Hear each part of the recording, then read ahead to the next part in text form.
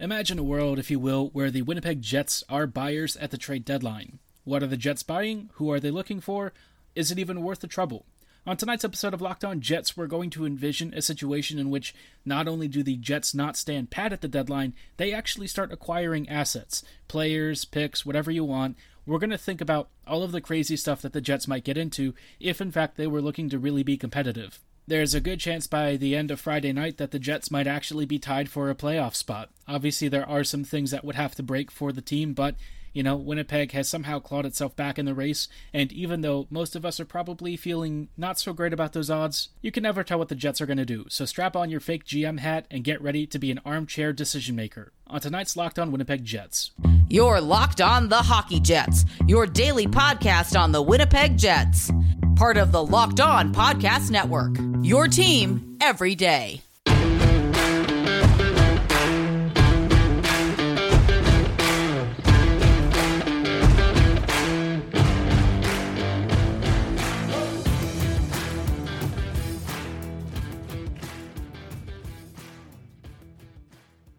Hello, friends, and welcome to this episode of the Locked On Winnipeg Jets podcast, part of the Locked On Podcast Network, your team every day. Thanks for making Locked On Jets your first listen of the day every day. You are listening to the dulcet tones of Harrison Lee, an avid Winnipeg Jets fan and an online blogger. You can follow me on Twitter at HLLivingLoco and at LO_Winnipeg Jets, where you can feel free to yell at me about my scorching Winnipeg Jets takes. Though, in light of how the team is doing this year, maybe you'd actually agree with me more than you want to admit. If you want to keep hearing me spitting facts about the Jets, be sure to like, follow, and subscribe on your favorite podcasting platform of choice, including Apple, Spotify, Google, Megaphone, and Odyssey. It's free of charge, and we really appreciate your support.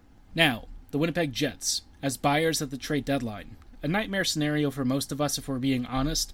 I think we all know that from this season and the direction the team is trending, the Jets just aren't really the squad that I feel is at a level of being competitive.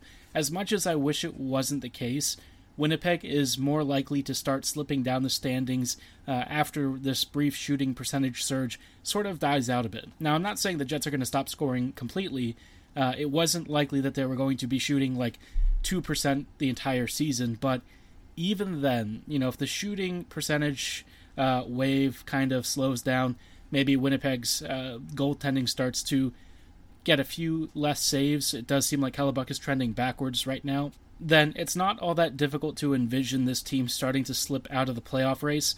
They've just gotten themselves back in it, but if we're being honest, I wouldn't put a lot of stock in it yet. I think that this team isn't really all that great, and even in some of their wins, they haven't exactly been super convincing. But before looking outside the team for trade options, let's focus on the internal rentals. This has kind of been a really funny thing that teams have talked about, which in some ways, yes, it is true, because you are talking about, the value that you would extract out of selling an expiring contract on the market versus the value that you actually get out of the games played, right? So if you think about it, draft picks, how many games on average would a first, second, third round pick give you versus how many games you're likely to get out of this expiring rental contract and ultimately into the postseason as well. So for some teams, it's not really worth letting a contract go if that player is actually still very productive. They're on a good roll for a playoff seed. They're looking at a deeper postseason run in the larger picture, and the pick that they're getting offered isn't really anything spectacular. I think there's a valid argument there, but for the Jets, when it comes to Andrew Copp and Paul Stastny, I really don't think that applies. I think Copp and Stastny both need to be moved to actual contenders. You recoup those assets, you start looking for draft prospects and stuff, because the Jets have other kinds of internal rentals that I think have been, a little bit overlooked. I think one of the biggest ones that I'm very interested in is David Gustafsson. Now, Gus hasn't really had a lot of NHL time owing to some unfortunate injuries and stuff. His upper body had a couple of hits that, unfortunately held him out of the lineup for several months. But now he's starting to get back in tune with the Moose, and if his form and some of the highlight reels that we're getting from the Moose are anything to go by, Gus is better than ever. But we already knew Gus was kind of a beast. It's just sort of finding a way to get him into the NHL lineup, and I think the easiest way to do that is to start opening spots. I'm not saying that you have to trade the entire team. I think that would be a little bit silly and misguided. However, I think the Jets have a lot more internal options than they've let on. if you get rid of Brendan Dillon or, say, even trade Neil Pionk, you've got Ville Heinola waiting in the wings. Now, Heinola doesn't really play Dillon's style of hockey at all, right? You're looking at more of I wouldn't even describe him as Pionk, because I think Pionk has a very different approach as well. He's just a very modern, sophisticated, puck-moving D who doesn't really do a lot of defending, because his defense comes from keeping the puck cycling and moving out of the defensive zone constantly, right? So it's you almost call it defense through progression, which I think is a really unique concept for a lot of D. We don't see guys who are really active in springing defensive breakouts as much as guys like Heinola do. It's not often that you find that. A lot of times they're very patient on the puck, they keep it behind the net, they're looking for the perfect passing lane and stuff, but with Heinola, he's constantly cycling it, one touch, keep the puck moving, and I think that is a unique skill set.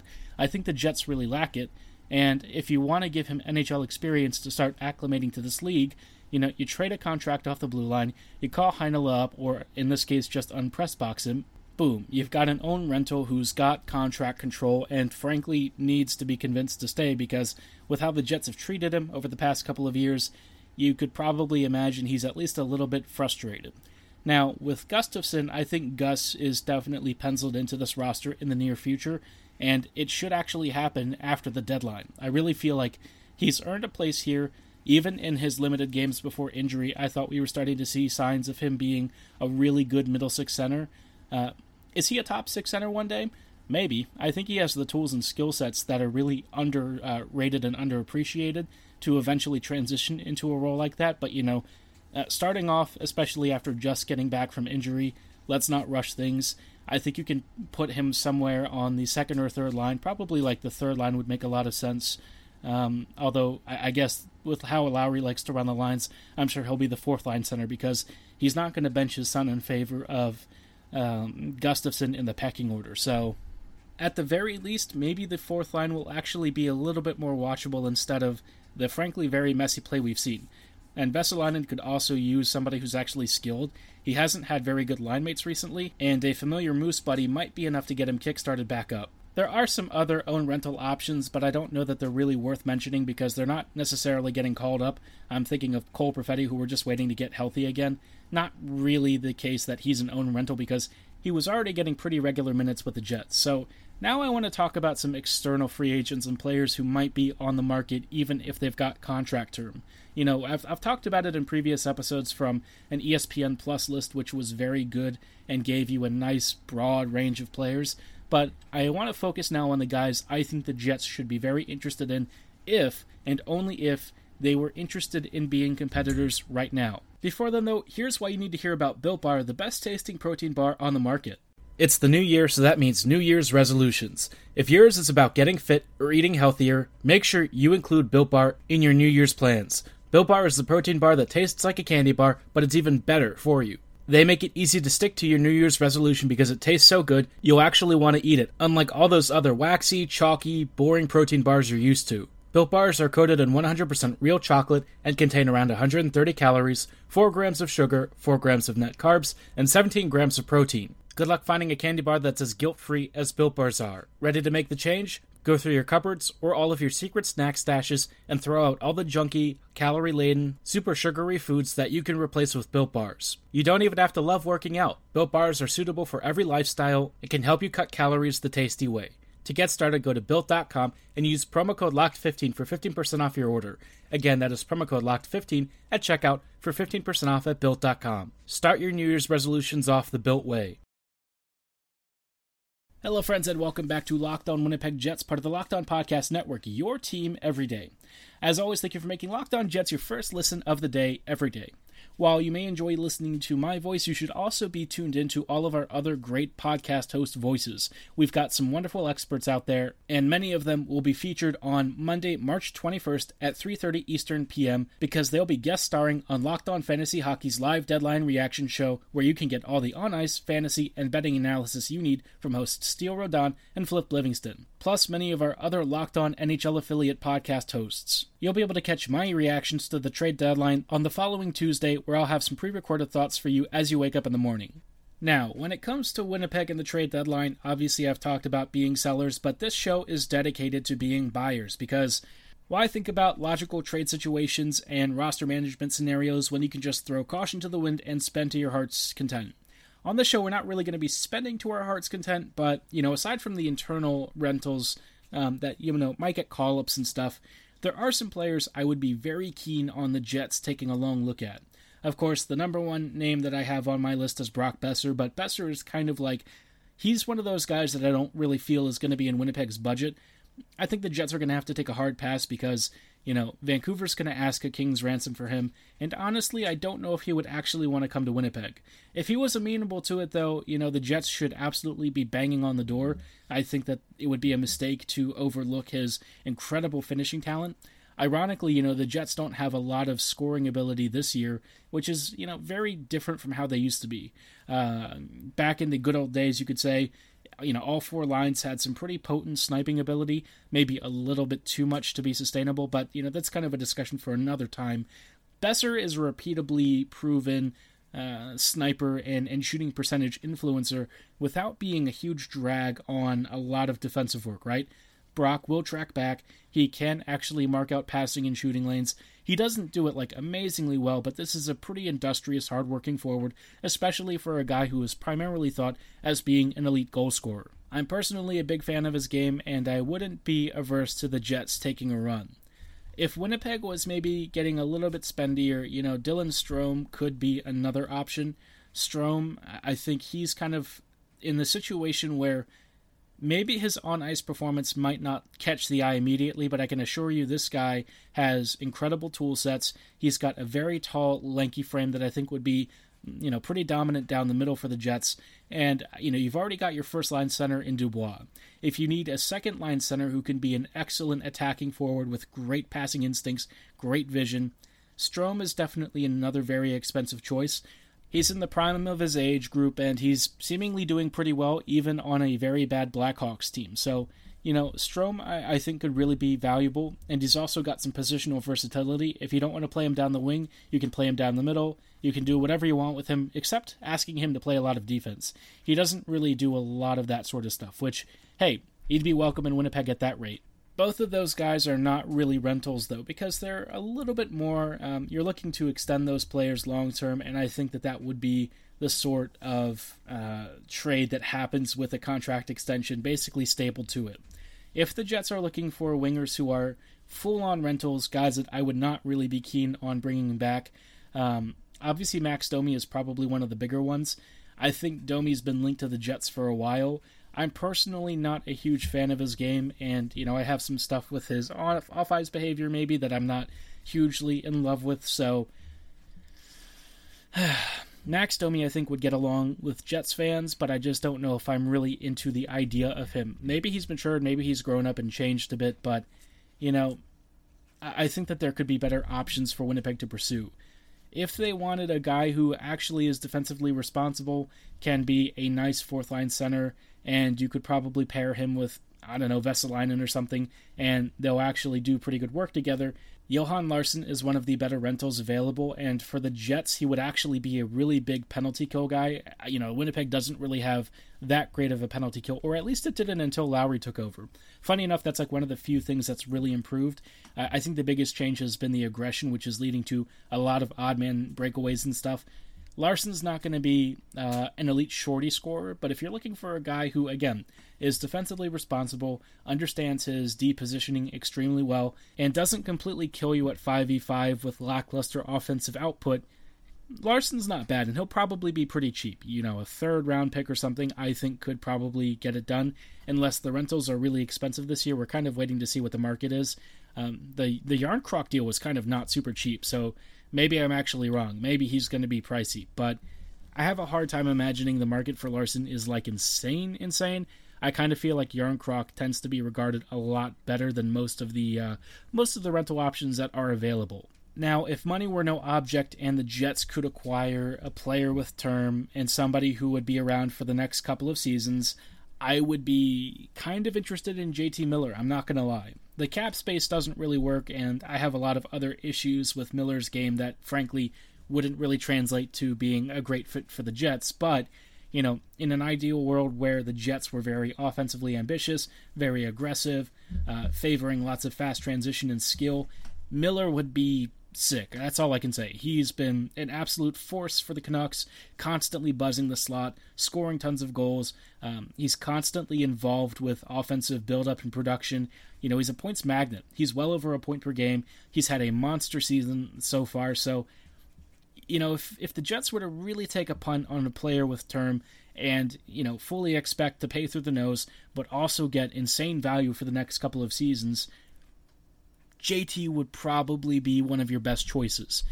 Now, again, I ain't advocating for that because I have other players that I would probably prefer first, Besser being one of them, but Miller, if you're looking for a really crazy killer forward with, about 2 years of control, and you think your window is exactly in that time frame, go nuts. Now, I've talked about some of my favorite forwards, and honestly, I have a lot of candidates from this class that I would be super interested in acquiring, but I also wanted to talk about defenders because this market is a lot more limited, and as interesting as some of the names are, there's not a lot to choose from. So we'll focus on a couple of names that might be interesting for the Jets and some of the warning flags that come attached to them in just a little bit. But before we go any further, I thought you should hear about why BetOnline.net should be your number one choice for all of your online betting needs, especially as we roll up on this NHL playoff picture.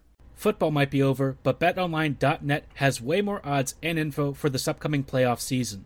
From scores, totals, player performance props, to where the next fired coach is going to land, BetOnline is the number one spot for all things NFL betting in 2022.